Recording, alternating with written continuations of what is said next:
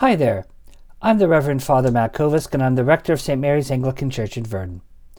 We've just come through the first week of some businesses reopening after a prolonged closure.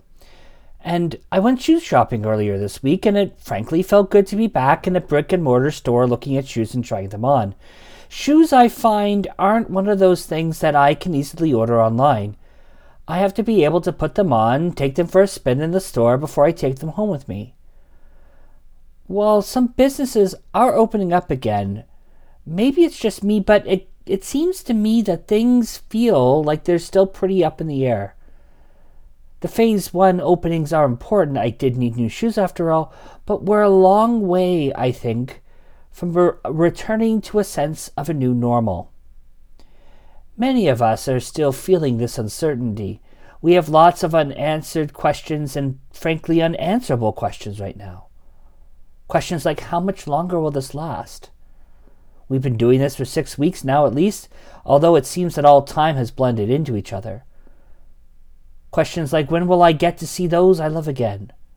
Those window visits or those video or phone calls, while nice, don't hold a candle to actually being able to see or touch somebody in the flesh. Many of us feel still like we're in a state of suspension, unable to get a foothold on something solid and dependable, something concrete and unshakable. Everything is still up in the air, and because of this, many of us feel like we're just floating. When we're floating, metaphorically of course, we tend to try to grab at anything and everything in order that we can firmly plant ourselves. We don't like this feeling very much, and we want to do anything in order to be able to plant ourselves. This can cause a bit of an issue because we'll reach for anything and everything in order to find some sense of comfort. This Sunday is the fifth Sunday of Easter, and one of the readings from the lectionary is from the second chapter of the first letter of Peter, and I think it can help us here. The first letter of Peter is written to Christians scattered throughout Roman provinces throughout Asia Minor. I want you to think of the region around modern Turkey. All of these Christians were living in an exile. Now, the whole letter of 1 Peter doesn't concern itself with doctrinal information or any sort of talk about ethics, but is meant to help the readers/recipients to hold fast in their faith in the faith of exile. Many of us this day still feel that exile from the buildings we love and cherish, from the things we love and cherish. In terms of church, we're unable to come together physically on a Sunday, although churches, like St. Mary's, are doing Zoom services. However, they're not quite the same as being able to sit in a pew on a Sunday morning. In the second chapter of 1 Peter, we hear two eloquent images. God is using living stones, us, those who believe in the living stone, Jesus Christ, to build a temple. In order to be living stones in that spiritual temple, we need to be alive in the Spirit. We need to be solid in our faith, much like a stone in a building. When a building is made of, not solid material, it can easily crumble.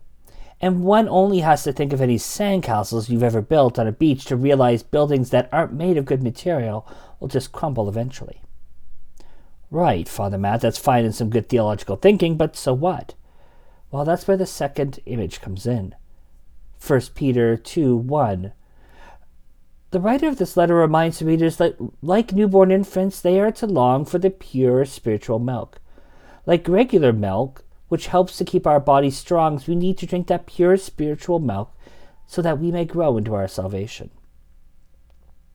Great, Father Matt. But what is that pure spiritual milk that Peter refers to? A hint might come to us in the words of Psalm 42. As the deer longs for the water brook, so longs my soul for you, O God. This speaks of the desire each person should have for the Word of God. Peter is telling us that we are to gulp down a nourishing drink that is spiritual and pure. He reminds us that the soul needs to be fed. The soul is an important part of us. It forms part of a triangle alongside the mind and the body. We know about feeding the mind, doing puzzles, reading books, having stimulating conversations with others, keeping our mental health going. We know about feeding the body, making sure we eat healthily, keeping active, making sure we see our physician when we feel terrible or out of sorts. When we neglect either of these two things, bad things can happen. As much as I enjoy eating bags of chips and chocolate bars, unfortunately, I do have to eat healthy foods every once in a while. Throughout the ages, theologians have written about junk food for the soul, wealth, pleasure, honor, and power. That junk food will not fully satisfy the soul, just as our body cannot live on chips and chocolate, as much as I and probably many others may wish it did. The soul is hungry for grace and the divine life. What it wants is God. How do we nourish the soul? Prayer, which is the raising of the heart and mind to God. Without prayer, the soul dries up. Peter pleads with us and reminds us that the soul needs to be fed. When all three parts of the triangle are working well, we feel more contented, more at peace, more stable. When we're stable in our lives, we tend to try to grab at less things in order to stabilize ourselves. But, Father Matt, what if we're not feeling all that stable in our lives? What if we feel like we're the weak stone in the temple? I feel like that right now, especially in the middle of this pandemic. And I want to remind you that it's okay to consider yourself to be the weak stone, quote unquote, in the temple. Remember, though, in this temple, we are living stones, to be sure, but we are not the cornerstone, the stone on which the whole thing relies. As Paul's letter to the Ephesians tells us,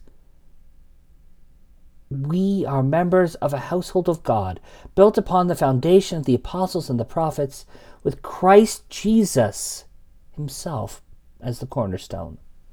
Ephesians chapter 2, verse 20. Great, Father Matt. Now what?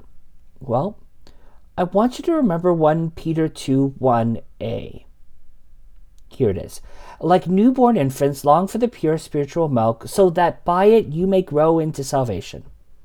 We've been talking a lot today about the pure spiritual milk being a relationship with God through prayer, reading of scripture, praying a rosary or novena for the more Catholic-minded among us, or by attending a live stream mass or service of the word. When we do these things, when we drink that spiritual milk, we grow. We know this because we tell our kids all the time to drink their milk, telling them that if they drink it, they will grow up to be, quote, big and strong. We drink the pure spiritual milk to grow into our salvation. The work of our salvation is done.